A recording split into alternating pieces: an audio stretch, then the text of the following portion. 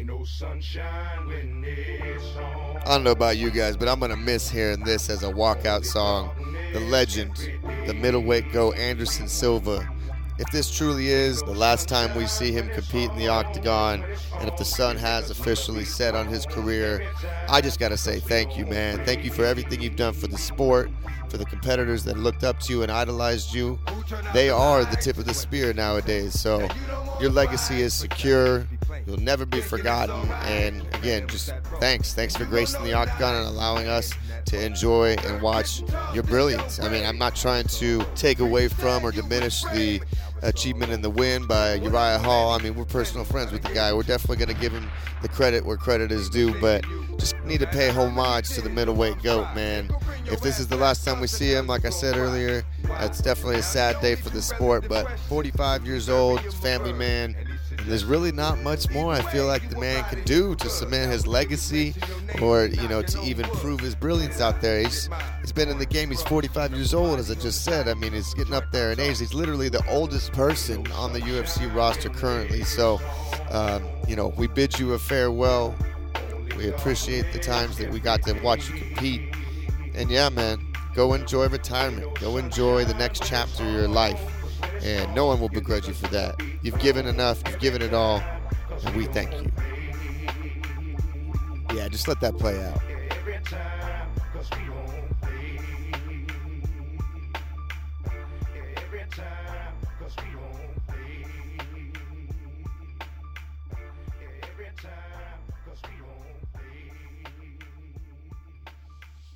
All right. So, officially goes down. Uriah Hall defeats Anderson Silva in the 4th round by TKO. And, man, I actually really enjoyed the fight. It was a chess match, man. High-speed chess. A couple extremely talented fighters.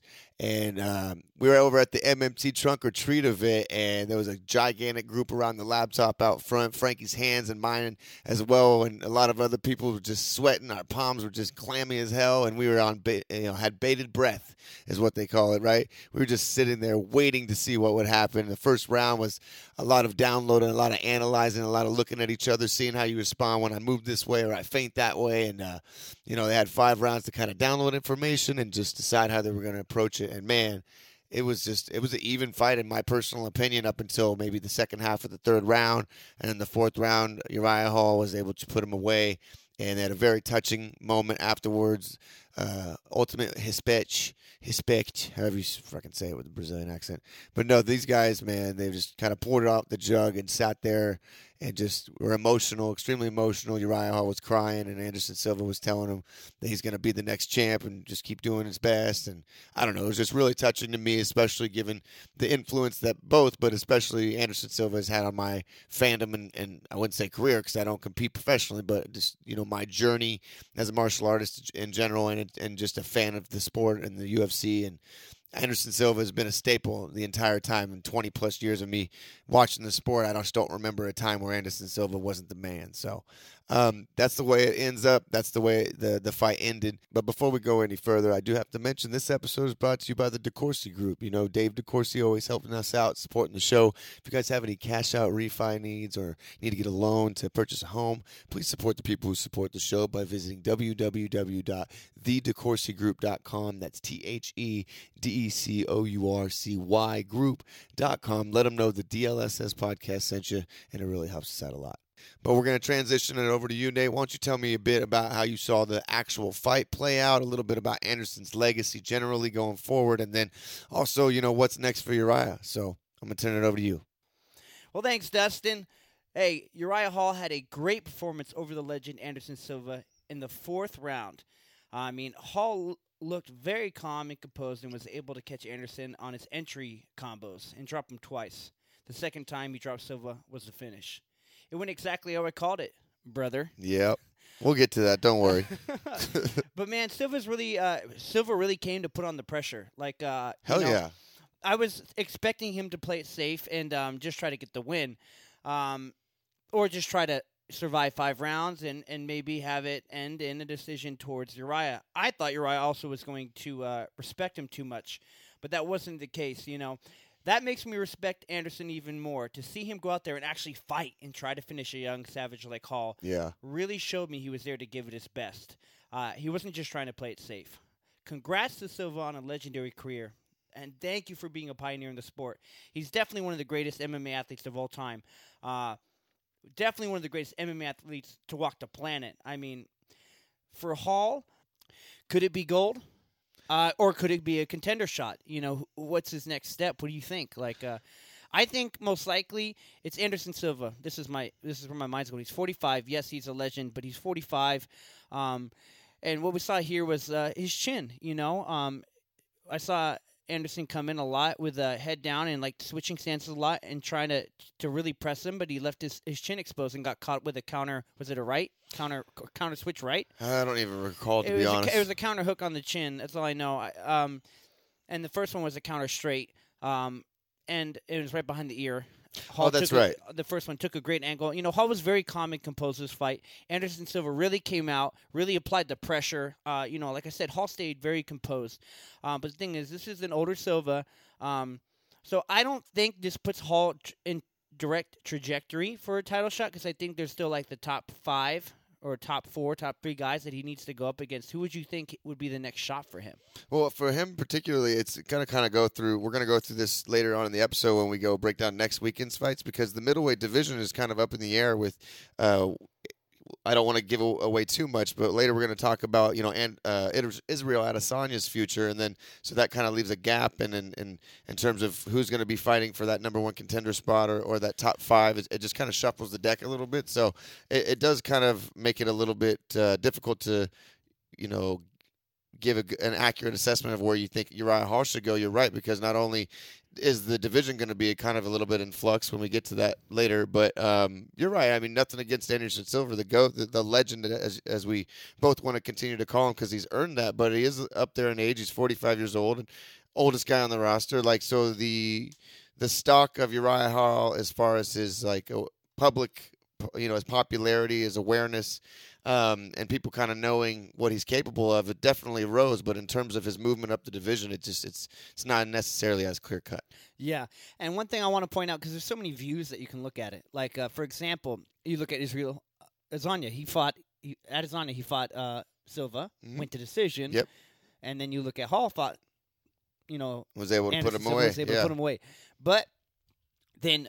Me knowing us, I would say us knowing Israel's capabilities could easily outpoint him and give him that respect without finishing him and disrespecting him at the same time. So, a lot of people kind of, that was the narrative after that fight, is that it was almost a glorified sparring match. They both wanted to do their stuff and make it entertaining, but weren't necessarily out there like you're saying. Even Silva in this fight was this one with Uriah yesterday had a scowl on his face. He was coming to bring the pressure. He was coming, man, and that's what I want. I mean, that's your last show. Put on a fight, and man, he was coming. Shout out to Harvey though, because when we're talking about this, he's kind of like it's that old adage where you kind of live by the sword, die by the sword. So, but at least he was going out and trying to. That's some samurai crap right there, Absolutely. And that's awesome, and that made me respect him so much because, like in the 3rd, 4th round, they were picking it up.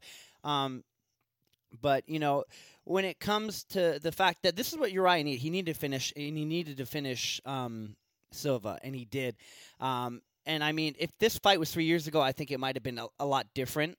Silva obviously is getting older. He's 45, like you said. 3 years ago, he was 42. It's incredible.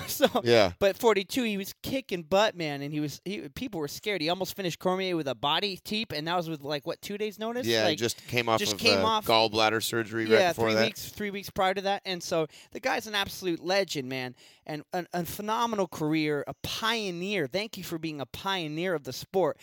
But now when we go to, I mean, we could glorify Silva all day, but now we got to get on the topic of Hall because he's currently staying in the UFC as far as we know. Silva is retired. Yeah. Excuse me. If you watch the post-fight press conference, Dana White had some, I want to call him harsh words, but he kept coupling with but I love the guy, and so he's like, I just don't want to see him continue to compete, and he was kind of walking that line between, it's out of care, but also, being very firm and saying, I never want to see him fight again, kind of thing. I mean, everyone wants to go out on a win.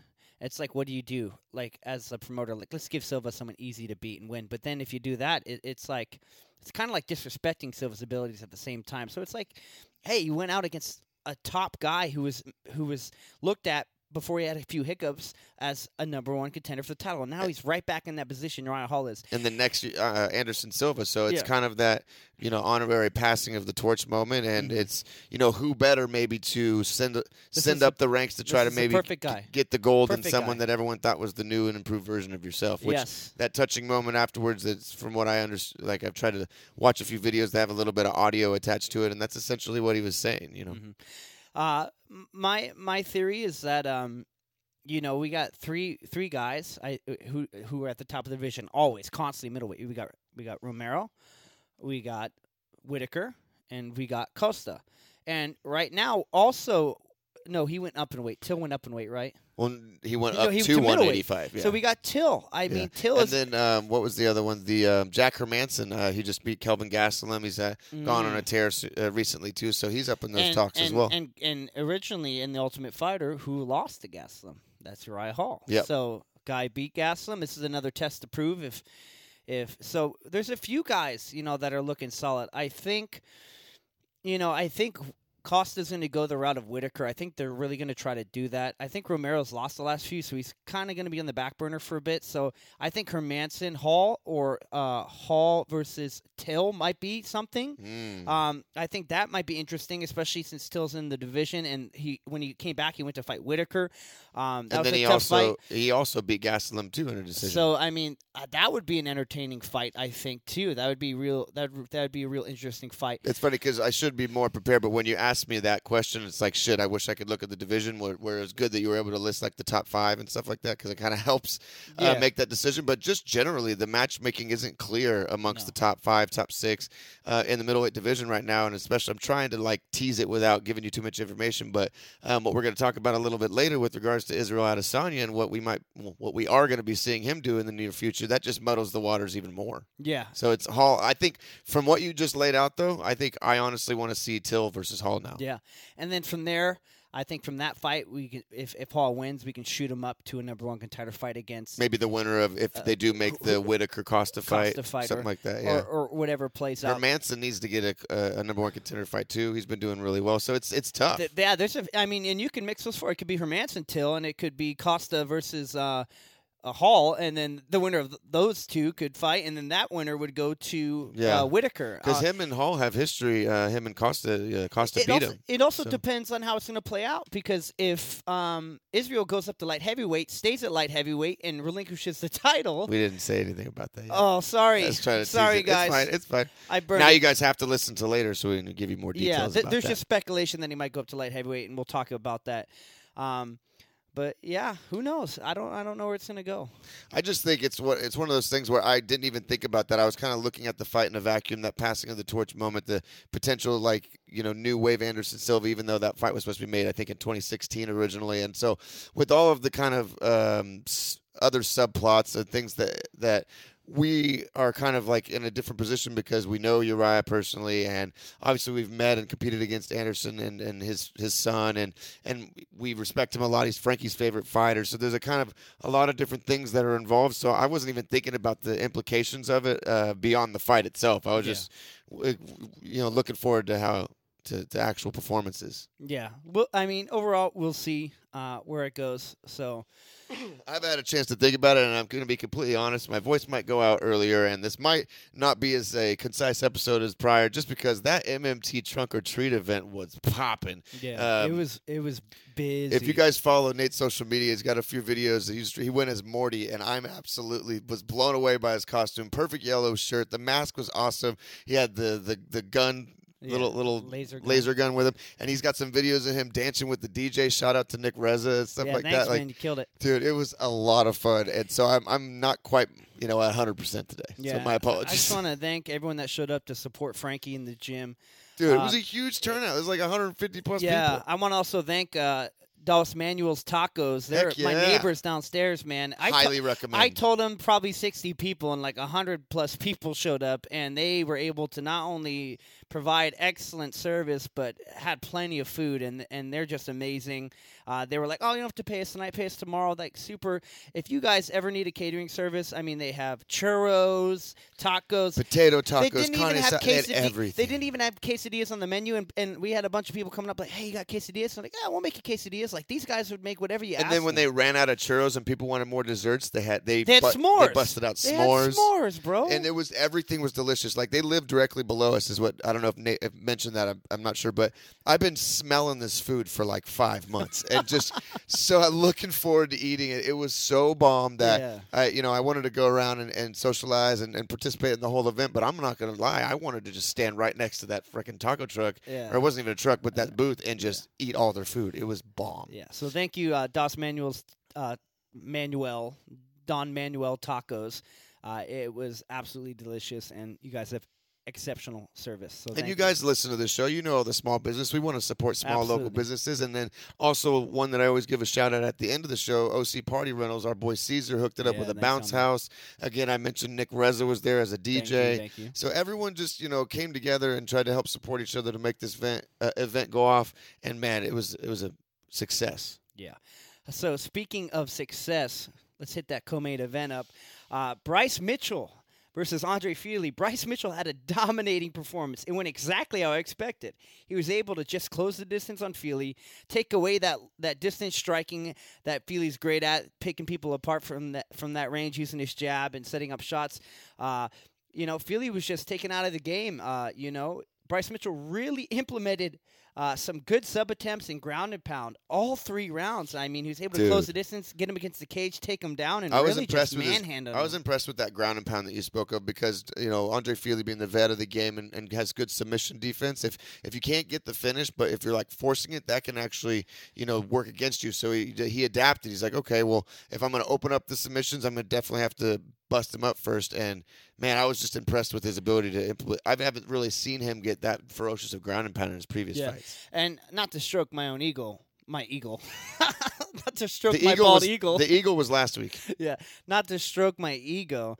We'll get to the predictions challenge. Don't worry about it. But it went pretty precisely what I said. So this is no excuse because it didn't go the way I perceived it. I thought Fili was going to have the veteran savvy and went exactly the opposite of what I said. So again, but I thought Andre Fili was going to be a little bit too much for Bryce Mitchell because it was a big jump up in competition. However, Bryce Mitchell passed the test with flying colors, and what I was going to say is that. Like sometimes throughout the course of the week, we'll make our picks on Sunday, and then, I'll hear interviews or I'll see certain things, or like you said before, we'll wait to kind of check the weigh-ins and all these other things. Well, one thing that came to mind after last week when we did our picks was that they were going back from Fight Island to the UFC Apex, and especially in this kind of a matchup where Andre Fili was going to try to maintain that distance and stay on the outside. When you have a 44% smaller octagon, it's going to make it, Bryce Mitchell have the ability to cut you off, put you up against the cage and institute his game. And if, if Fili wasn't going to be able to keep it standing, then I knew it was definitely going to be a lot more competitive. And ultimately, it was, like you said, 3 rounds to none. Bryce Mitchell, on someone like Andre Fili, that's really going to shoot him up in the rankings. Absolutely, I agree. Excellent performance, man, and his ground game. I mean, I think we're only going to see it not only improve, but we're going to see how it holds up to higher caliber opponents. Because once he starts, I'm curious to see when he starts, competing with guys who have great defense. Not only that, but great.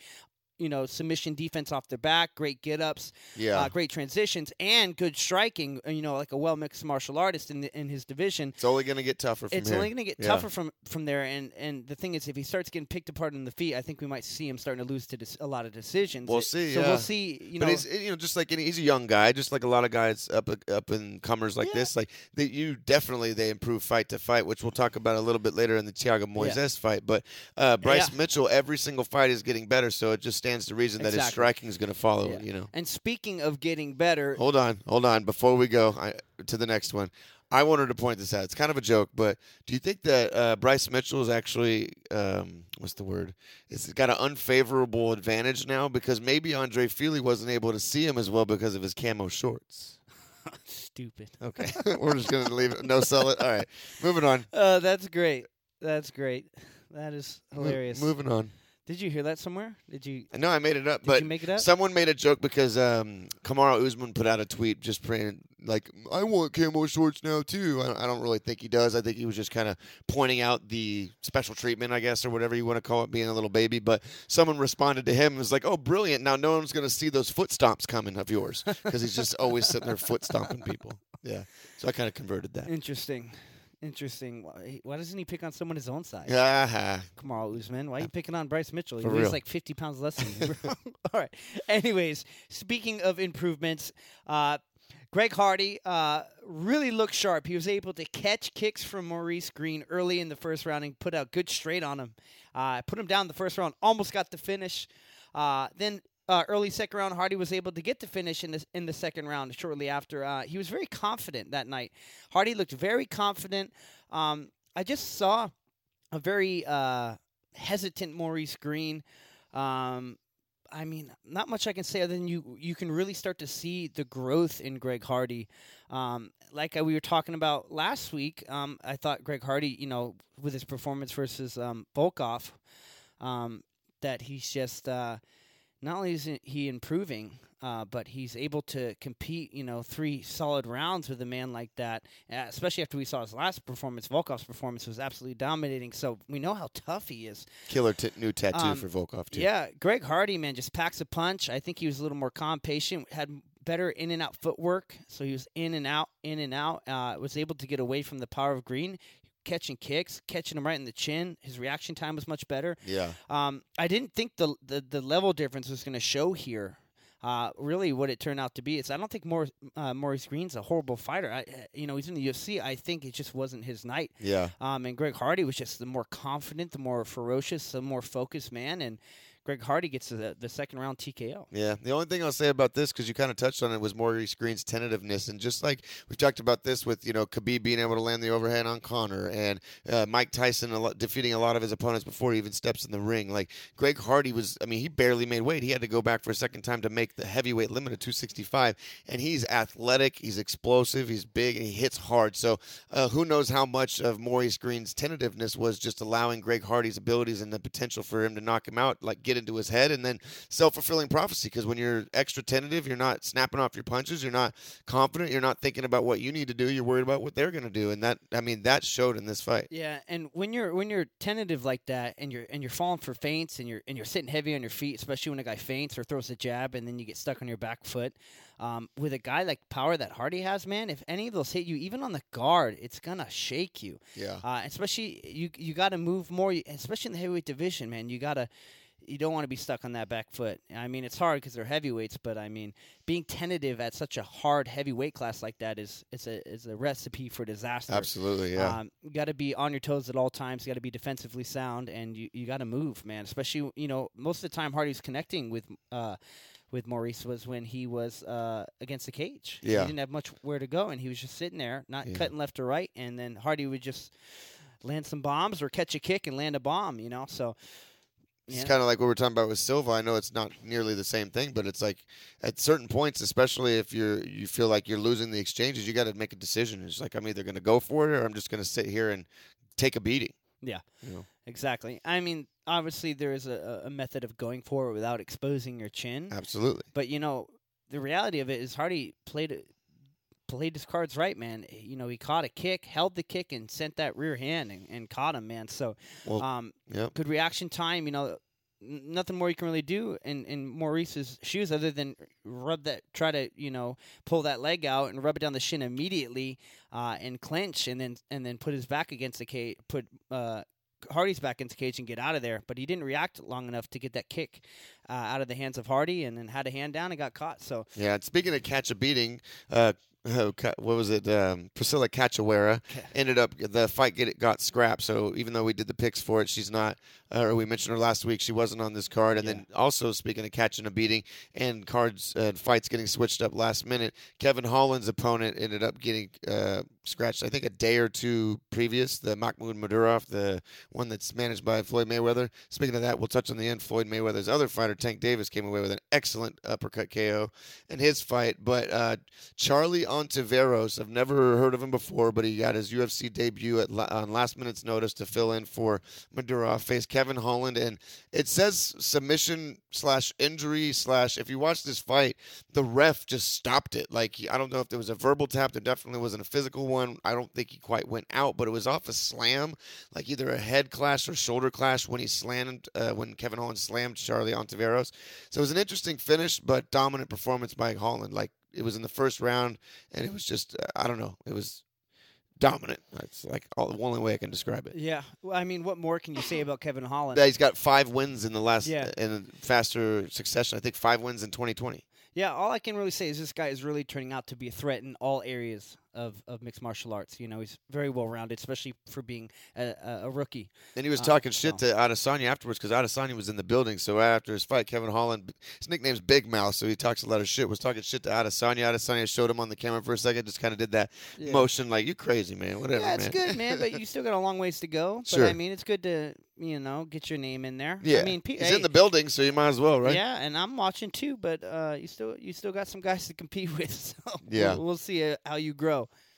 All right, so the first card, the last one that me and Dustin actually called, obviously not the first fight of the card itself. Well, there's 2 more. We got Thiago Moises, Bobby Green, and then Alexander Hernandez. That's right. So Bobby Green was the fight next that we're going to call. Bobby Green, man, it just wasn't Bobby Green's night. He came out way too confident, had his hands down, and was getting outscored in the first round by Thiago. It's not what I was expecting at all. Second round, Bobby was able to snatch it slightly. It was a close round still, but it was you could definitely tell that Bobby Green took it. But the third round, Thiago was able to score on the feet. And, Bobby made it close, but Thiago was right there with him the whole time, point for point. But what really turned this into a unanimous decision. Fight IQ decision, man. Poor game plan or poor decision making at that point. What ended up happening is Bobby Green tried to get a takedown off the cage and ended up getting taken down himself. And then, Thiago Moises was able to control pretty much a majority of the third round, and before that happened, I thought maybe Bobby Green could edge a split decision victory. Yeah. Because he was doing great. He was landing some good shots, but Thiago was keeping up. So the third round, man, was really the one that he needed to, make sure to get solidify. Yeah. And he ended up making a poor decision. Especially, I think he should have struck, standed up and banged and struck. Especially against a phenomenal jiu-jitsu / grappler. Granted, Bobby Green was able to get a few takedowns during this fight. He held his own on the mat, but it's great. like if you have a choice between the guy's wheelhouse or where you're more safe, especially in a razor-close fight like this, you got to just kind of go for it. So he ended up trying to get the takedown off the cage, ended up getting taken down himself, and was controlled for about almost 2 minutes, a little over. I want to say about 2 minutes. I don't know the exact time, but it was pretty much a majority. It was significant, of the third round, and that just made it. You can't give a man like Thiago not only let him be in his wheelhouse, but give him that much control in the third round, especially when it's that close, like we said. Yeah. So it ended up going unanimous decision. Thiago Moises, and his striking was clean. He came out with sharp jabs, great leg kicks, man. Major improvements from his last fight, that's for sure. And his speed was just really hard. So you can thank Michael Johnson from that. He went to and faced after Michael Johnson. He's like, I don't want to get handed like that again. I got to make some changes. Yeah. So and then that's what Moises and improvements and made the fight a lot different than we expected it to go. And then I've watched Bobby Green compete over the course of several years, and unfortunately he's lost a lot of decisions earlier on in his career because of those exact antics that you're talking about. I mean, it is part of his swag. It does help him get into his flow state to have those, kind of hands down. He got head kicked 3 times in the first round. Yeah, so come on, dude. You gotta. I mean, in the last few fights he's had, he's actually been able to kind of balance that, where he's still got his swagger, he's still got the way that he likes to feel out there and feel himself, but he was actually able to put enough volume on his opponents like Clay Guida and the others to get those wins recently. So I just kind of felt like he turned a corner where he could balance those antics out a little bit more with his skills. And in this fight, that was what lost him the fight, was that he was too focused on trying to convince the judges, oh, that missed, oh, that didn't hurt me, or this, that, and the other, than actually putting it on Moises. Yeah, so. But it doesn't matter. It still landed on your face. So it's a significant strike, and it goes towards Thiago. Yeah, so exactly. Let's not give any points to any guy, especially when we could have defended it with our hands up. So, yeah. Yep, and then speaking of defending, Alexander Hernandez, he came back from his loss in his knockout loss to Drew Dober with a vengeance. Chris Grutzmacher, which last week I remember you were like trying different ways of saying that last name, and then I remember who he was, and I heard the announcer say, I'm like, yeah, he got it. You got it right. It took you like 4 or 5 iterations, but the last one you're like, Grutzmacher. I'm going with Grutzmacher, and that was totally right. Sorry, I just wanted to point that out. Sweet deal. But Hernandez, man, 29 strikes to 8 coming back from Chris Grutzmacher, and he knocked him down and finished him in the first round. It was a phenomenal, dominant performance. That switch up to, was it Factory X for Alexander Hernandez, and kind of taking himself out of a gym where he was the big fish in a small pond and putting him in a position where he could, humble himself and learn and not be so cocky and understand he needs a purpose and to go out there other than just like, okay, I'm better than this guy and I'm going to beat him everywhere. No, you need the next level if you're going to compete at the elite level in the UFC. Yeah, I mean, there's not much other than that to say. I mean, great performance to Alexander Hernandez. Physical gifts are there, but just like a lot of fighters, it's about putting them together, and a lot of that has to do with your mental state. So sounds like he made the right move. Another couple notable fights on the card, just wrapping up. Sean Strickland, a local boy here to our area. He's, trains with a lot of people that we're familiar with or we've trained with either at MMT or at other gyms. And so I don't know him like personally, but, we follow each other on social media, and I kind of have a affiliation or affinity for him and his comeback story because he had a really bad motorcycle accident that almost ended his entire career. And I don't know how the man ever made welterweight, but he comes back after over 2 years off at welterweight. Dominant performance against Jack Marshman, 106 to 48 in total strikes. Wow. He just was putting it on him, and in the third round was also making it quite entertaining, yelling at Jack, asking him why his head was made of concrete and steel. Like he's like, go down, Jack, go down. Like he was yelling at him. It was just an entertaining and dominant performance. So good job for Sean Strickland to come off that long layoff, overcome a lot of those injuries, and to be able to put on that dominant of a performance. So good job to him. Congratulations, brother. And then one other one I want to touch on before we move on to next week. Is this the uppercut? Which one? Actually, I should talk about that too. But Dustin Jacoby, he had a stint in the UFC in 2012. He left and wasn't a UFC fighter for several years. Came back, had a win on the Contender Series, and then came in against Justin Ledet. And he felt like it was his debut all over again. But dominant performance. He's competed in Glory Kickboxing.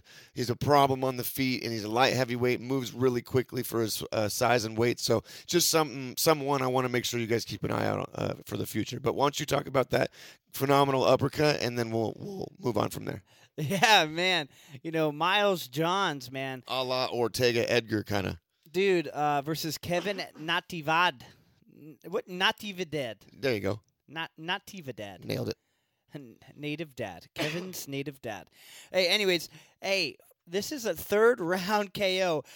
Pretty much just off of an angle, posted out his left hand. He's stuck in that position way too long. Way too long.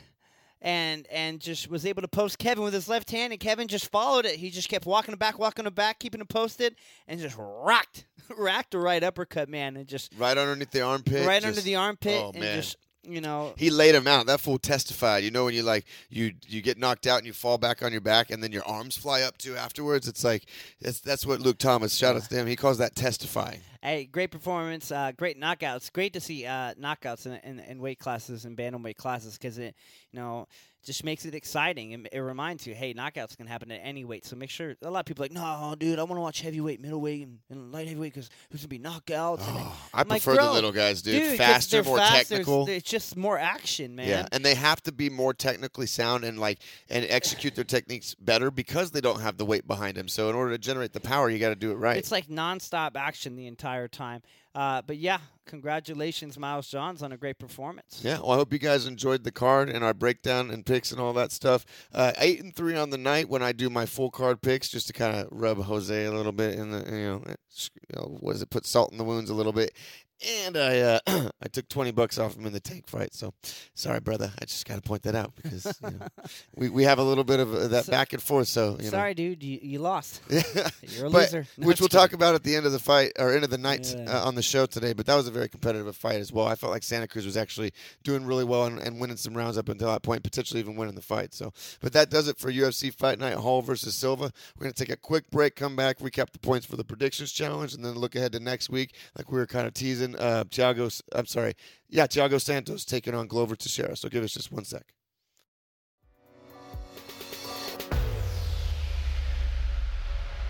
All right, we are back. Real quick before we jump into next weekend's action, predictions challenge. What is this, fucking Groundhog Day?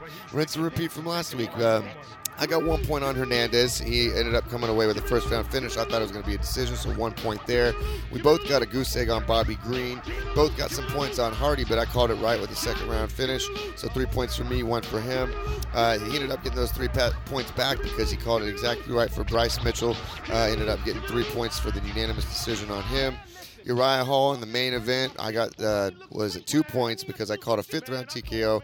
If you listen back to last week, he switched from a decision to 4th round TKO by Hall. So we got a couple right on the nose this week. So the week ended up wrapping up 7-6. 1 more point for him, separating the lead. He's up by 16 now, 196 to 180. I think it's only 7 or so cards left in the year. So I got some freaking work to do, but it's cool. I ain't tripping. I got you in my sights. 16 points ain't nothing. Just going to have a swing week one of these weeks to close the gap, but I appreciate the competition, and, man, it's just one of those things. No matter how much you are informed or how much you know about the competitors, it's MMA. That's why we enjoy it, because you can never really predict what's going to happen. But I guess that's a perfect segue to lead into next weekend's card.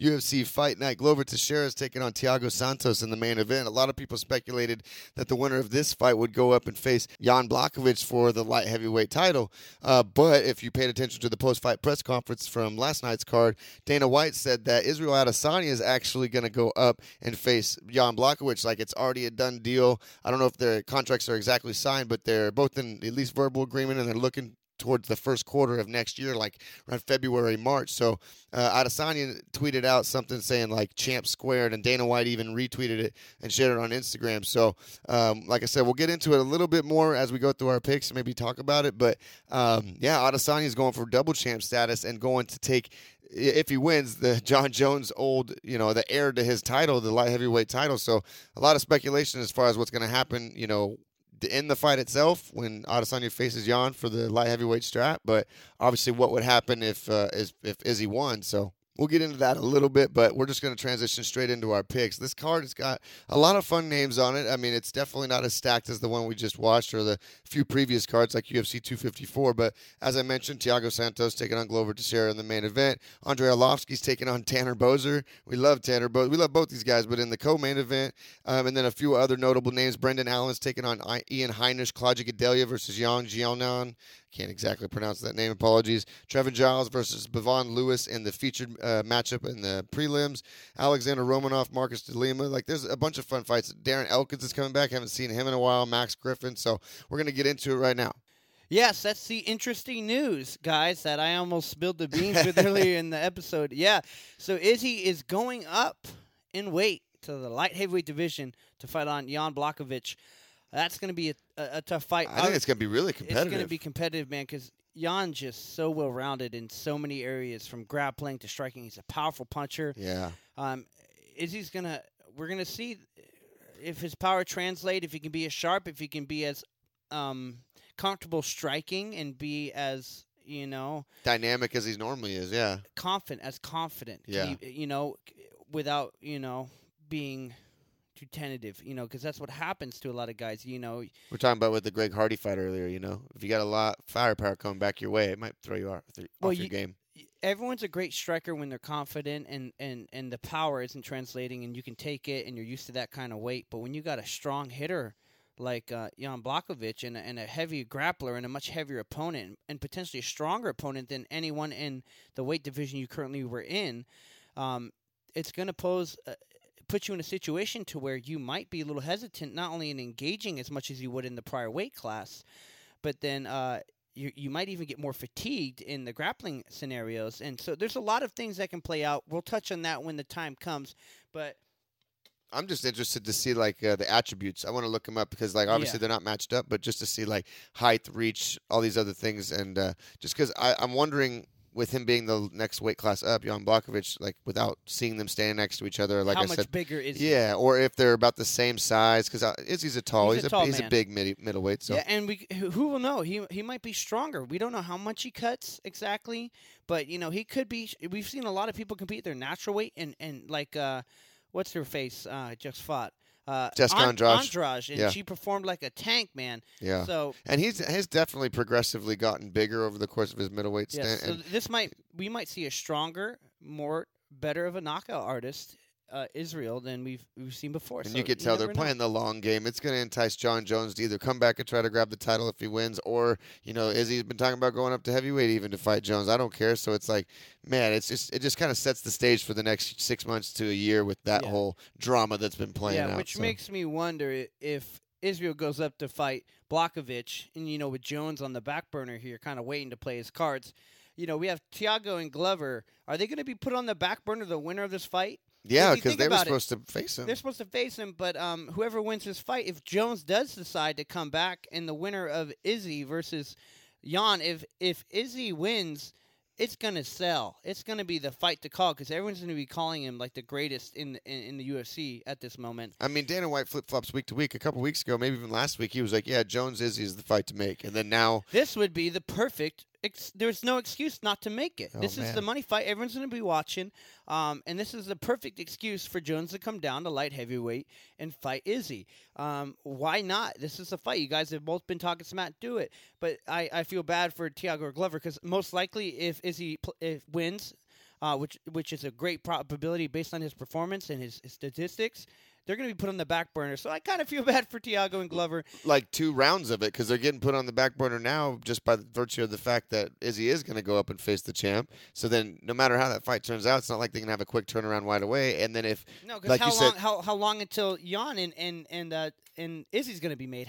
Who knows? When are they supposed to fight? Early on in next year, so hopefully relatively soon. 4 soon. months? 5 months? Yeah, well, like March, maybe February, March, so not very long. And then if Jones comes back and doesn't get in trouble, then you're waiting another 5 months. You're waiting almost a year to fight. Exactly. So if Izzy wins, it's bad for Thiago and Glover. And what usually happens to those two guys? They need money or they need to fight again and stay relevant. And then you could lose your spot in line. You lose your spot because you fight the next guy, and then that killer, next guy. So sometimes it's a poopy situation, especially when you deserve to be in the division. But when you have 2 superstars like that, most likely, that's what they're gonna do. Yeah, I mean it's kind of starting to get into that Tony Ferguson territory. Yeah, man. So we'll see how it plays out.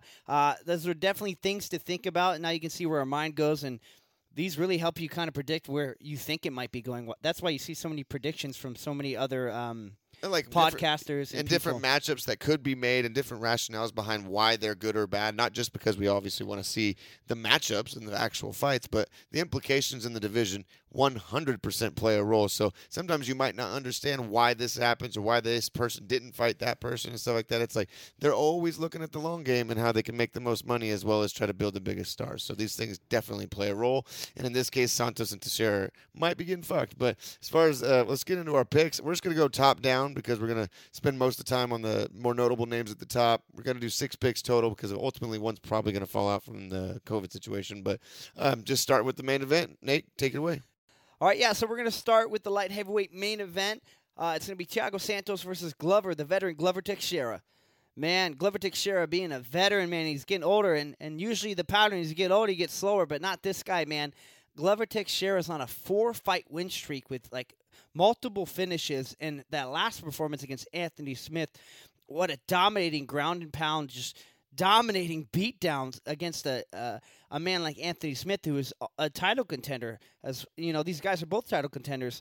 So, man, and the last fight for Thiago was almost a year and a half ago versus John Jones, and we know that Thiago was injured during that fight, had a hard time keeping up, but was able to go all 5 rounds with John Jones, arguably one of the greatest mixed martial artists to ever walk the planet. So, man, this is such a tough fight to pick. And odds-wise, Glover is the underdog, but, man, he's been finishing people. He's on a 4-fight win streak. Thiago Santos' last opponent before Jones was Jan Blachowicz, and I feel like Jan is a much more mobile.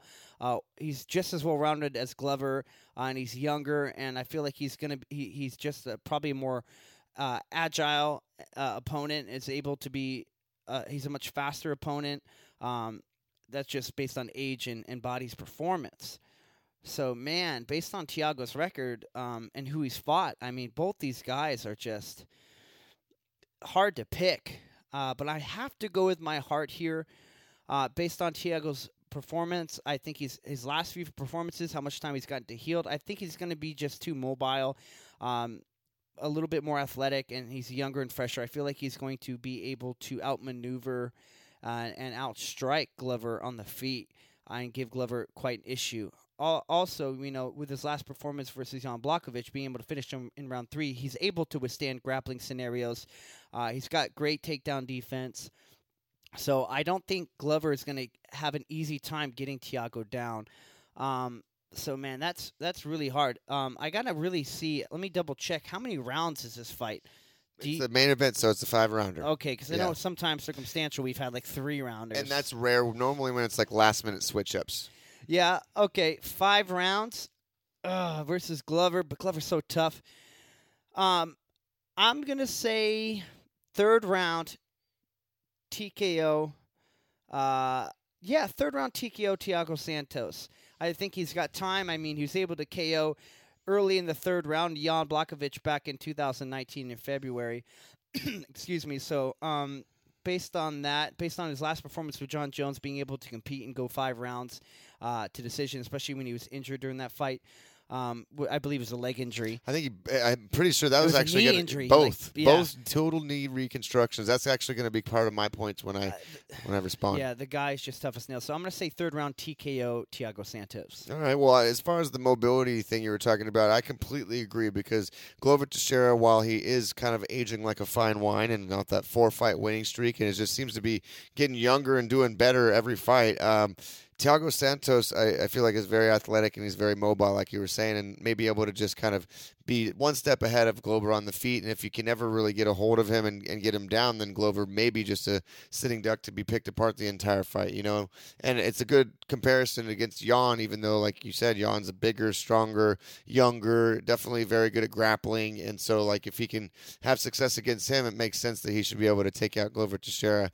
I don't think this is 100% like a heart pick and where I'm not really using my brain, but the fact that Glover is an underdog and this is the X factor. Thiago Santos put up a phenomenal performance against John Jones. A lot of people even thought that he won that fight, but he's coming off of double knee replacement surgery, and I don't know how long ago was it. Good so point. a year and a half almost ago. A year and a half. He fought last fight was in July of 2019. Okay, so I don't know, man. If he was the savage that he was able to get through that fight basically with both of his knees blown and everything like that, and be able to come back this fast, I watched a little bit of his social media, so he is definitely a savage and trains like a madman to get back. Will he be as mobile with those knees? And how much will the time off and this surgery recovery affect his performance? I've seen people come back and actually perform well because their rehab and their physical therapy and the things that they had to do to get their injury back to 100% actually healed a lot of other issues that they had when they were constantly competing. And put them on a more like disciplined regimen because they had to go into PT to fix this injury. So then now they're,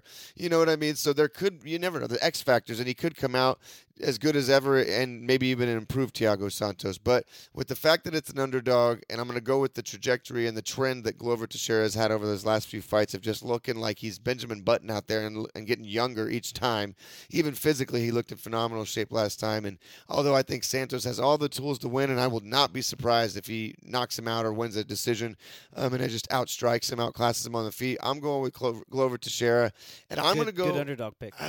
Submission? No. Maybe, but that just depends on what the complexion of the fight looks like later in the fight. Is it like Thiago Santos has been fighting off takedowns and he's starting to actually fade and get tired? Then Glover may overwhelm him and get that sub. But it's actually, I don't feel like I'm very confident in saying that Glover would get a decision, because if it plays out the way that we were talking about, then Thiago Santos would probably win a point fight, right? So it might be like him being tired and Glover having him against the cage for a split second and landing a good combination inside the pocket against the cage and clipping them in. It's possible because Glover does have really good traditional boxing, right? Good head movement, good boxing, but sometimes that gets him in trouble because he brings his head down, he dips it down a little bit too much on the center line. So knees, all kinds of uppercuts, things like that could take him out. But although I'm not as confident as other fights that I've picked, I'm going to go with the underdog here. I'm going to go with Glover Teixeira, and I'm going to go with a 4th round submission. All right, 4th round submission for Dustin. Glover Teixeira choosing the underdog. I think that's I was thinking about going with him, especially with the 4-fight win streak, and like I said, with that performance with Anthony Smith, I mean, what a dominating performance. Yeah. But I mean, Thiago Santos, some people thought he'd just maybe beat the GOAT, you know what I mean, John Jones. So if he has a performance like that against Teixeira, I don't think Teixeira has a chance. But there's a lot of factors like we talked about, especially you, about, I didn't really quite think about the double knee surgery and all that stuff. That can all play a factor. Is he going to be tentative on kicking? more? Is he going to be a little too heavy on his feet? If he's heavy on his feet, then he'll be a lot easier to catch and for Glover to keep up, especially against a young buck like that. So a lot of those things come into play. We'll see. We'll see. That takes us to our next one we're going to call, guys. I'm going to go straight into it, the heavyweight co-main event. Andrei Arlovski, another veteran versus a young, fresh heavyweight buck who's on a tear right now, Tanner Boser. Man, Tanner Boser, like we've talked about in the prior episodes, which you guys need to go listen to. Damn right. Hey, man, he's just really light on his feet for a heavyweight, and he's got a lot of power. He's sharp. He's fun to watch. I think that he's going to get a second-round TKO against Andrei Arlovski. Andrei Arlovski, I feel like he's getting older. He's a little slow. He's not as agile, and he just doesn't throw as many weapons and combinations like he used to back in his younger MMA days when he was a very good loose striker for that generation. But overall, I just think like Tanner's going to be too light on his feet. I feel like he's going to have a great jab. Arlovski's going to have a hard time finding his range, especially with the in-and-out movement. I feel like he's going to be a little more heavier on the feet than Tanner, and I think Tanner's going to be able to catch him in the second round. So Tanner Bosner, second round TKO for me. Yeah, short and sweet. I'm going third round TKO by Boser just because Arlovski, you've seen, he's a veteran of the game, and he's been able to grind out some decisions. But he's got a great IQ. He's able to adapt. He's had to, and with his, I don't know how many years he's been at John. Winklejohn's? Yes, thank you. MMA? Yes, but he's definitely incorporated a similar style, kind of like even to John Jones, with a lot of individual shot variants, a lot of teep kicks, a lot of things to keep that distance. And he's, like I said, edged out a few decisions that I thought he was definitely going to lose, and he uses that experience, that fight IQ, and those unique strikes to kind of maintain distance and just point out a decision. So because of that, I think it's going to take a little bit longer for Boser to be able to land something Fair hard. enough. And so I'm going to go third round TKO by Tanner Boser. All right, so Dustin just chose third round TKO Tanner Bosner. Again, we're both in favorite for Tanner Boser, so we didn't even have to look at the odds. I'm already going to assume he is the favorite. Yeah, he's the favorite. Yeah, he is. All right, I'm going to try my best on these names. The next fight on the main card, guys, is a bantamweight fight. Renoy Barcelos, he's 15-1 versus Khalid Taha. Khalid Taha. So let's get to that one. This guy Raoni is on a 4-fight win streak tear in the UFC. Is it 4? I'm sorry. Yeah, it's 4-fight. Yeah. Kurt Hollabaugh, Chris Gutierrez, Hutchin, and then Saeed Nurmagomedov, which you were pointing out. Yeah, and then Khalid Taha is got a loss win and a no contest versus Silva via arm triangle. So I'm not sure. We were gonna dig deeper, but when you're looking at the stats, we don't know which one of them got the arm triangle, and then it got overturned. I mean, we could go to YouTube or something and actually watch the fight if we can find it. But we're less familiar with these guys, but we're gonna give you the pick anyways. Yeah, pretty much. For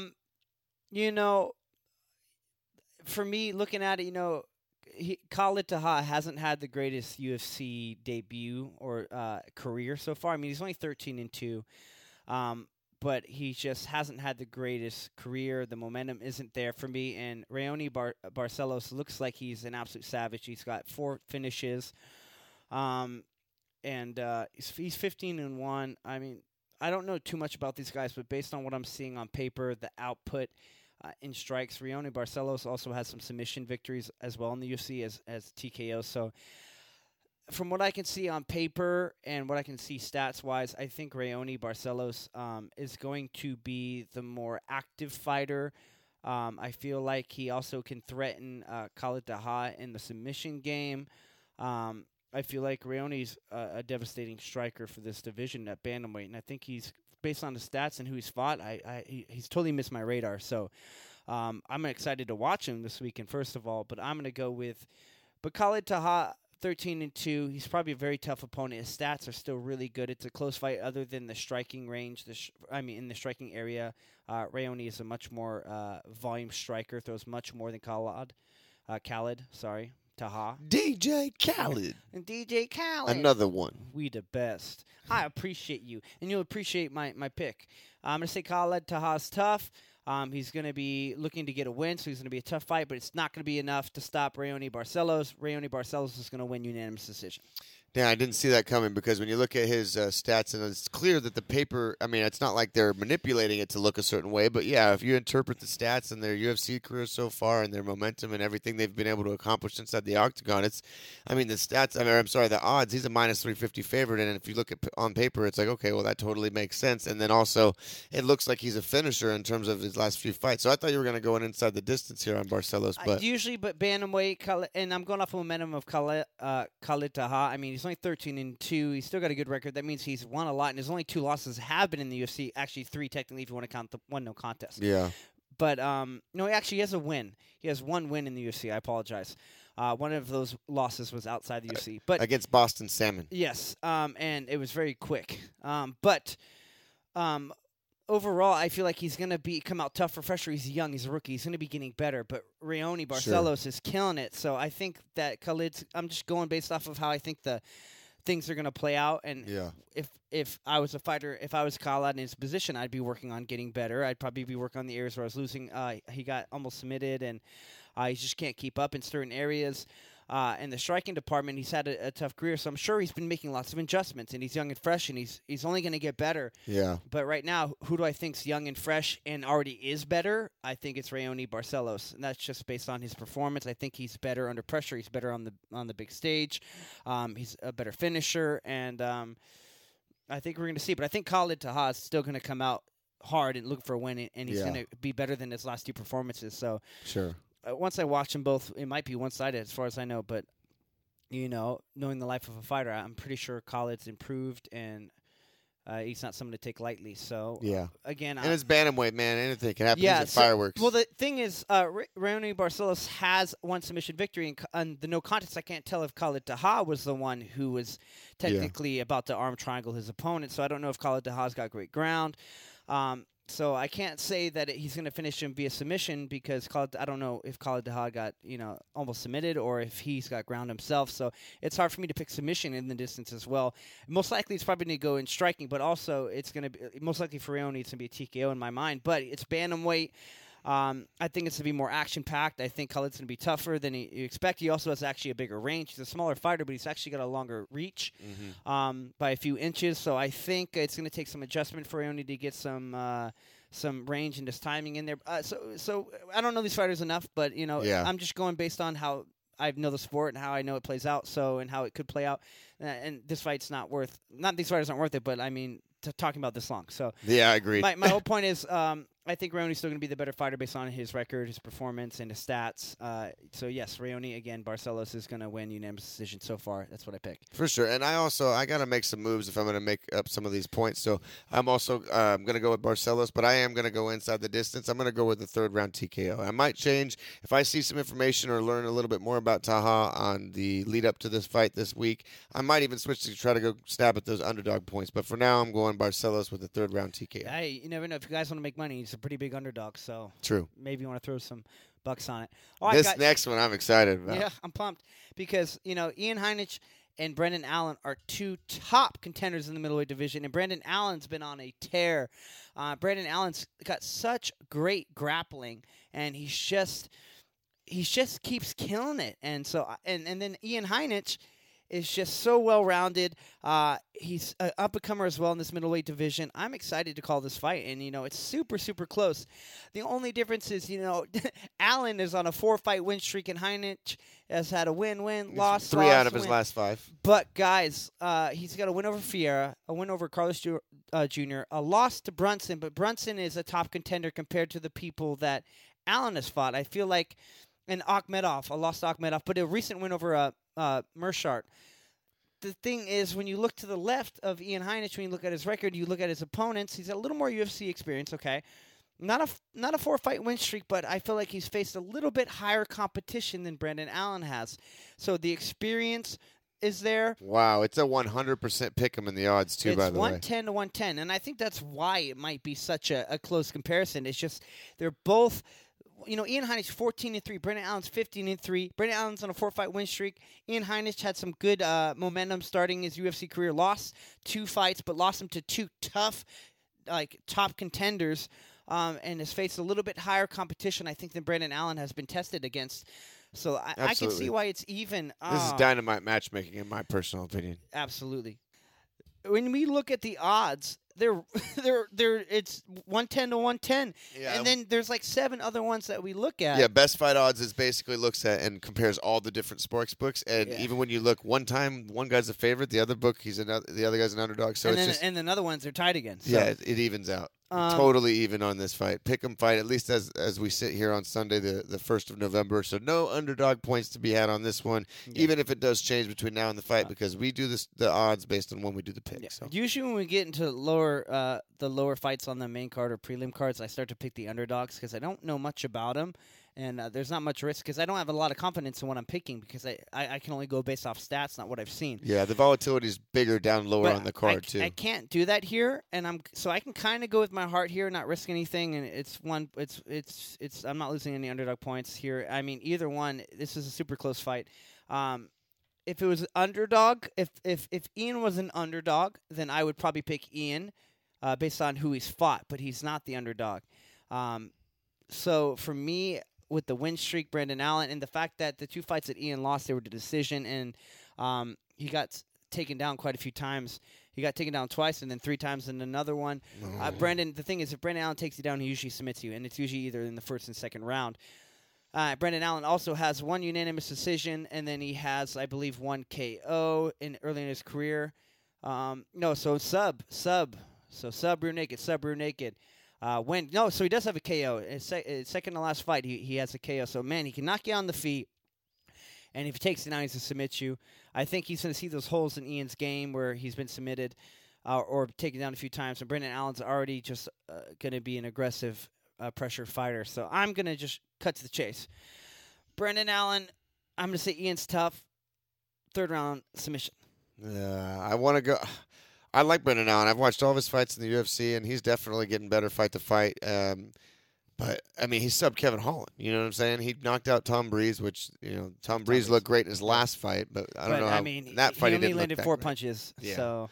And then Kyle Dawkins is coming in recently in the UFC with phenomenal wrestling chops, and that was a back-and-forth battle. So he's got the gas and the ability to kind of go through some shit to still get through the win, get the win in a full 3-round fight. So I don't know. I don't know if I should take too much away from Ian's last fight, and he knocked out Gerald Meerschaert, because he looked like he was kind of experiencing resurgence. He looked like he was starting to put it all together. Like, he really looked the best I've ever seen him up to that point.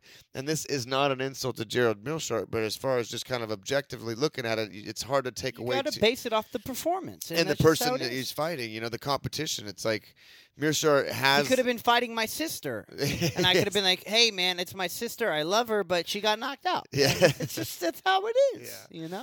Yeah. So I don't know. Please don't knock on my sister. I don't know. Please, Ian, don't hurt my sister. Ian Heinisch, he's been through the shit. He's turned his life around. Okay. He's back in the UFC. So you think he's going to knock Brendan Allen out? Is that what you're saying? I think it's going to, right now, and I have the right to switch, but I'm going to go Ian Heinisch by decision at this point. Just because, like you said, there is no risk to go with the other person. So if it's this close of a contest, the probability of one winning versus the other, at least in theory, given the odds, is relatively a coin flip, and there's no benefit to go with one versus the other. So I'm going to go with Ian Heinisch based on his last performance, although the momentum of Allen is definitely something to worry about. So, but that's my choice as of now. I could switch Ian Heinisch by unanimous decision. All right, guys, that takes us to the final fight on the main card that we're going to call. It's women's strawweight fight, Claudia Gadelha versus, you want to pronounce it, Yan Xiaolan. Give it a try. I saw her fight last time, and I heard it, and I was like, oh, that's a lot easier than it looks when you're reading it, but I don't recall. Jianan, I think. Jianan. I think that's X-I gives a Z phonetic. So I think it's Jianan. But I could be wrong. I probably am. All right, let's look at these stats. All right. But before we look at the stats of this fight, I want to give a shout out to Eden Buttery Pancakes. He actually came up to me at the Trunk or Treat event, and I thought about it mid-podcast here, and he was like, "Hey, Nate, I just want to let you know, like, you put things together very well in the podcast." And I was like, "Wow, thanks, man." I was like, because I think I sound like a dummy. So I'm like, I'm jumping on my words, and my mind thinks so much, but my mouth can only say half of what my mind's thinking, and then I come out sounding dyslexic. But I wanted to say thank you, Eden. Me and Dustin have both definitely been trying to, put things together, write things down better, and really give you the best possible content that we can. Not only shorten it, but sound more concise and kind of really put what we're saying in our head out of our mouth onto this podcast. Which is a lot easier said than done. Yes, literally. But in this case, it's not a lot easier said. So, Nice. But anyways, Touche. Yeah, thanks, Eden. I appreciate that. He's been an avid listener. A few weeks man. ago, he said, like, man, I haven't been listening as often. I need to get back on it. And I know he's been up on it ever since. So I really appreciate the support, brother. Guys, if you need to get jacked, hit him up. Absolutely.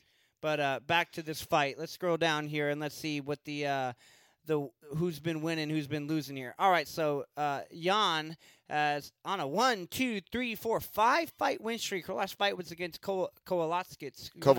And then she beat, I believe that's Angela Hill. She beat, and then a close decision, Kondo, Pereira, Karan. That's her list of 5 wins in a row. What a similarity. The last fight Claudia Gadelha had was a win over Hill, a win over Marco. So 2-fight win streak, beat Esparza. And now Esparza's on a 2-fight win streak right now, which is pretty impressive. Who are we going to pick? Oh, Jan just looks like she's a much more active striker. You know what? Let's see the odds here, man. This is very interesting. Let's see. I know Claudia Gadelha, perennial contenders, fought for the title. She's the underdog, so that gives a lot of credence to this, to Jan here. Yeah, you know what? Just based on who Jan's fought, they fought very similar opponents. Scroll back down real quick. Yeah, I feel like other than, Hill's gotten way better. They both have a win over Hill. Yeah, they're Gadelha both recent fights with Hill, too. Gadelha fought Andrade, beat Esparza, former champion. Oh, you know what? I don't care. I'm just going to go decision. I need an underdog. This is my underdog pick. Women's strawweight. Jan is going to win, I say, unanimous decision. Well, Claudia's the underdog. Oh, poop. Yeah. All right, Claudia Gadelha is going to win unanimous decision. That works. The odds are pretty close, so it makes sense. And Claudia has a lot more UFC experience, and she's fought the top contenders. And although Jan's look phenomenal in her, and I think that's all. I think she only has these 5 fights in the UFC, to be honest. But I think she's on a tear. I think she's kind of like that new wave of Chinese talent, kind of like the current strawweight champion. Weili Zhang. So I'm gonna go with Jan, although Claudia is a beast, and like looking at these, if I was looking at these stats and like the physical attributes, and Claudia Gadelha was significantly bigger, I'd probably go with her because she's well rounded. Don't get me wrong, but she's got phenomenal wrestling. She's good from her top control, and she can kind of grind out a decision when she needs to. But in this particular case, they're pretty relatively even as far as size. So I'm gonna go with Jan, and I'm gonna go opposite of you for now. I may switch inside the distance, but I'm going to go with Jan with a unanimous decision. All right, guys, that takes us to the last fight that we're going to call on this whole card, which is in the prelims. It's going to be Trevin Giles versus Bevan Lewis. Another pick'em. Look at the odds here. They're both minus 110, too. This is a hell of a competitive card as far as the odds are concerned. They're not letting me get my underdog points, man. Good. Trying to help me find a way to come back. Christmas is coming up, and you're about to get your early Christmas and present. My birthday present, yeah. You're going to get that DLSS tattoo on your butt cheek. Fuck. No, you're going to want it where people can see it. What's that mean? Oh, it's my podcast. I'll put it on my forehead. It'll be a walking billboard. Invest in yourself, people. Yeah, hey, man, that Dos Manuel's Tacos, I found out about them because they got their catering truck right outside, bro. I'm that's like, true. Hey, that's Dude. Perfect. Can we talk about them again? Because that shit was bomb. It was so delicious. Yeah, it was. Now I'm hungry again. Don't hate me, guys, but me and my wife decided to go vegan. I made some vegan chili tonight. Dustin had some. It was delicious, it was actually. Bomb. I made it from scratch. I have this little Alexa in my room. It's the Alexa Echo Touch. You can touch. It's pretty much an iPad Alexa, and I was like, Alexa, show me vegan recipes, and then it shoots it to my phone, and then it also gives me videos on how to do it. And hey, thank you, Alexa. It was actually very good. I ain't gonna lie. I'm not. I'm a meat eater through and through, but that shit was delicious. Like in the beans and all the things that were in it, texture wise. Like if no one told you it was vegan and like you weren't looking at what you were eating, but you know how chili can kind of become like almost like a slop. You know what I mean? Like and a stew. Chili's not chili without beef, bro. I mean, yeah, but it was still tasty. It tasted very good. And I'm mainly trying this out because I got to support my wife in her journey to battle her diagnosis of cancer, and that's a whole other topic, but the less carbs and less processed foods you can eat, the less it turns into alcohol and sugars, and the less you can feed cancer. So we're going to continue to do all our methods and fight this the best we can. Yep. Speaking of fights, guys, we're gonna get back to the Nice. topic of Drevin. You like that See, rolling? good segue. See, Yeah. Eden, we're getting better. See? Yeah, dude, we're just rolling. We into it. realized that we're rambling, and they were like, okay, I'm going to say something and listen to myself, find a way to transition out of this. Yeah. Good job. But anyways, final fight we're gonna call, guys. Again, middleweight, so potential for a knockout. Trevin Giles versus Bevan Lewis. Let's pull up those stats and see where we're gonna pick. What we're gonna pick. See? Now I'm backtracking, Eden. I'm backtracking. Thanks, dude. Yo, what's up with look at the takedown defense and takedown offense here. Giles has 100% takedown accuracy, and Bevan Lewis has 100% takedown defense. So I feel like they're both just gonna headbutt each other. Just like crash, like when you're holding two Hot Wheel cars, you're just like, or two action figures are just slamming yes, them into exactly. each other. Sorry, this is Howard. See, guys, I hope that was a great portrayal for your mind to kind of see where our head goes. So there's not much to really look at for takedown average per minute, though. We obviously see that Giles is attempting takedowns. We haven't seen. Bevan Lewis is strictly a stand-up fighter, man. He likes to bang, but I don't want to. Sorry, I'm going to cut you off, but I just wanted to point this out before we get going. If you look at Trevin Giles' last like 4 fights or 5 fights, it would say he won 3 out of his last 5. That's bullshit. In my opinion, he's lost his last 3 fights because his most recent win is versus James Krause. And if you've listened to other episodes, you know that's a bullshit decision right there. Yeah. Man, what am I going to go with here? Bevan Lewis is coming off a win, beating Daquan Townsend, lost to Darren Stewart previous to that, lost to Uriah Hall. Okay. So, well, he fought Hall. That's a tough opponent. So now the main thing that me and Dustin are usually going to go look at now, guys, so you can understand how we pick them, is how are they finishing? Are they winning or losing, or how are they winning and losing? And that helps us kind of pick what our decision is and who our decision is for the winner and the method of victory here. So Giles' last win was a split decision versus James Krause. His last 2 losses were he got guillotined twice. So that means if he shoots, he usually gets his head stuck in a guillotine. That's what I'm assuming. And then his first 2 wins in the UFC were KO against Antonio Braganetto and another win against James Bakanovich, KO later in the round. So if he's going to KO, he's probably going to KO someone later in the rounds. All right, now we got to go look at Bevan Lewis here and see. All right, so his last win was Bevan or Bevan? I can't remember. Bevan. I think it's Bevan. Either I don't way. know. Daquan versus Bevan. Maybe it's because they know Javon. There you go. And so, shout out to Javon. You know, so that's why I pronounce it that way. Tustin PD. I don't want to disrespect the culture. You know what I'm saying? Love those guys, especially the police department. Thank you for your service to this beautiful country. God bless America. All right, so you voted today too. Yes, I did vote today. I need to vote. I want to vote in person. too. I recommend voting in person. I know COVID might have you scared or whatever. Yeah. Go out, put on your mask, wash your hands afterwards, but go vote in person. Yeah, that's my personal I had tip. my camouflage hat with my American flag on it. It was great. I wonder who you voted for then. I'm Yeah, just kidding. Donald Trump. Yeah. There you go, America. All right, so Bevan Lewis' last win was against Daquan Townsend, unanimous decision. Last 2 losses, one to Darren Stewart, decision. It was actually really close. Bevan Lewis actually in this fight had 1 more strike than Darren Stewart, so I'm assuming that based on it's 31 to 30 strikes, I'm basing that off the strikes. But I'm assuming that Darren Stewart was just the more harder hitter, more pressure fighter, probably had better control of the fight. They were more significant. More significant. And then Bevan Lewis had another loss against Uriah Hall, got knocked out in the 3rd round. But in that fight, I recall Bevan Lewis was doing really well, though. He was applying a lot of pressure. He was actually outstriking Uriah Hall until he got put out. So, you know what? Based on his performance with Uriah Hall and based on Uriah Hall's recent performance, I'm just going to say that I'm going to say Bevan Lewis is going to take it. I'm going to say he's going to get I'm going to say Bevan Lewis decision, unanimous decision. I mean, the fact that it's what is this, a pick 'em again? It's just like, man, it doesn't give you any incentive to try to go one way or the other. But I know Trevin Giles, although it maybe doesn't look like it on his record, but he's a submission threat. He's got good ground and good subs, and I think Bevan Lewis is just too big, too strong, loves to stand and bang. He's that sprawl and brawl style of fighter. You think he's going to force him to shoot? I think So I think Trevin Giles is going to get to a position on the feet where he's going to be like, "Oh shit, I need to change this up. I need to wrestle." Get guillotined. Right. Well, apparently Bevan Lewis is mostly a striker, but the guillotine is the striker submission. So we'll see. I'm going to go with Bevan Lewis too. I'm sorry, I don't recall. What did you say? Unanimous decision? Yeah. I'm going to go 3rd round TKO. I think Bevan Lewis, if he's able to keep Giles on the feet, but might be some desperate sprawls later in the later rounds, and Bevan Lewis will take him out. But I could be completely wrong. Trevin Giles could have just enough of a grappling and submission threat to be able to neutralize Bevan Lewis's power, take him down. I mean, the experience is a little bit on the side of Giles, so you never know if Bevan Lewis gets tired. But like you said, it was later in the 3rd round where Uriah was able to come back, but he was winning up until that point. So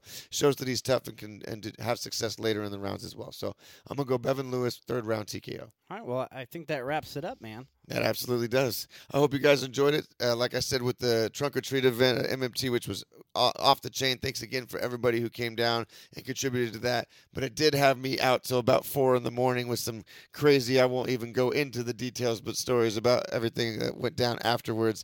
But it's got me a little bit under the weather, so to speak. Not sick, but not quite 100%. So I hope overall, it sounds like Eden's giving us good feedback. I'm getting a lot of good feedback. We've got our all-time highest number of listens last couple and weeks. 9% now in Sweden? Yes, the international giveaway, which is still up and running, still going, but I have a certain amount of people I need to reach out to for me before we can make that happen. But yeah, so bro, if you're in another country, especially Sweden now, come on, like, who are you? We want to know who you are. Listen, like, we're still, we're growing, but we're still relatively small. Absolutely.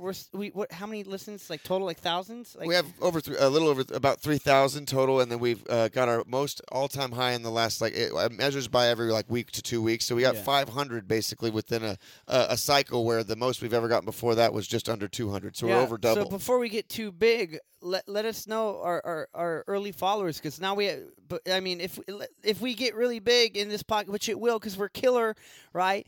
Then there's gonna be so many people flooding in, we might not see who you are, right? We want to know who's internationally supporting the show. We obviously know. Do it while you still can. Yeah, get it in. And we're still a small podcast, and we want to hear our listeners, especially the one. If we got 9% consistently, that means we have a few listeners that are in Sweden and other countries. I think there's some other ones too. That's a long list of countries we've had people listen from. So it's but to see that spike from one particular country in Sweden up to 9%. It's consistent. That means that it's not like we had one listener one time from Germany and Sweden. It means you're a consistent listener, and a few of you are. And I would love to reach out to you. My Instagram is Nathaniel Deptula, Nathaniel Deptula. I have a man bun. You can't miss me. And a few pictures of me playing guitar, and a few pictures of me and the crew at MMT and Dustin. So please, I want to know who you are. Add me, follow me. I want to support you because you support us. Do the same thing. Dustin's social media is D.love_84 on Instagram, and just forget the period if you're going on to Twitter. Just DLove_84 on Twitter. And then the last thing I'll say, first of all, thank you. Always help me out with the show. Absolutely, dude. Appreciate Pleasure. my brother from another mother over here. But the one thing I'll leave you guys with, because if you listen to the very end of this show, I think it should be the older, younger brother. Whatever. Because everyone thinks that we're brothers, and everyone thinks I'm older, but I'm actually younger. It's true. I know. So I'm the older, younger brother from another mother. I got good genes. It's all those fucking cigarettes I smoke or something. Except he always wears sweatpants. So I don't always wear sweatpants. I'm all the way up in my 50s already. I don't care. Sweatpants all day, every day. I'm all about it. We're in our 50s. But this is the thing I want to tease you guys with before we hit the outro, is that if you're getting this far and listening into the wow, we're fucking coming off the rails, so I hope you enjoyed the show. And if I'm not making sense now, cool. I don't care. I'm just going to keep doing it. Long night. He had a long night. But still, if you guys are this far into the episode, I want you guys to be the first ones to know we got a new logo. Ooh. We got a new DLSS Did you officially podcast pick logo. it? I did. I'm going with the gray. Yeah. Yeah. All right. So that's going to be coming soon. I'm sure you'll announce it. And did you put it on social media? Obviously not. I didn't. No, nobody knows about it except for maybe 3 or 4 people that I've shown in person, and I'm more You than leaked it, bro? Huh? You leaked it? Kind of to you and to Nora and a couple other people. You showed it. You sent it to some people too, man. Did I? It hasn't been leaked. Oh, my sister, people that won't leak Dude, it. your sister better not leak it, bro. I told. Oh yeah, and Or else Frankie. I'm gonna have Jan Blachowicz or Ian Heinich fight your sister. Come knock out my sister if she's there. You go. Bless you. My sister might be able to put up a good fight, to be honest. I'm sure. And she just fought off coronavirus, too, by the way. Oh, then she can do it without a doubt. But yeah, so I hope you guys are excited for that. In fact, this may not make any sense because I think I'm going to release it like when I post that we have this new episode that's live. But you know what? Just to make you guys special, I'll post that the new episode's live and then I'll wait a day or so and then I'll post a new logo. But that's it. That does it for this week's installment of the D-Love Special Sauce Podcast. Hope you guys enjoyed the show. If you did, go over to Apple and iTunes. Give us a positive review, 5-star rating, hopefully. Don't forget to turn the notification bell on. That way you're on top of all the most current content. And while you're supporting us, a small independent podcast, make sure to go check out and support the small businessmen and women who support the show, just like you guys, by listening every single week. My boy Eden, Eden Buttery Pancakes / I Get People Shredded on IG. Monique Taylor with StrongWomenDesigns.com. Nora, my girl, with DreamLoudCollections.com. Ricardo with Neighborhood Auto Care. Caesar with OC Party Rentals. Mac Noodles, Hibachi Chef. Angie Snyder with Holistic Healing Services. And last but not least, MMT Fitness. Check out their Instagram. Make sure to come and check out the gym. Exit the 5 freeway off Avery Parkway. The first class is always free. Make sure to tell them DLSS sent you. But until next week, same time and same place, we're out of here. Enjoy the fights.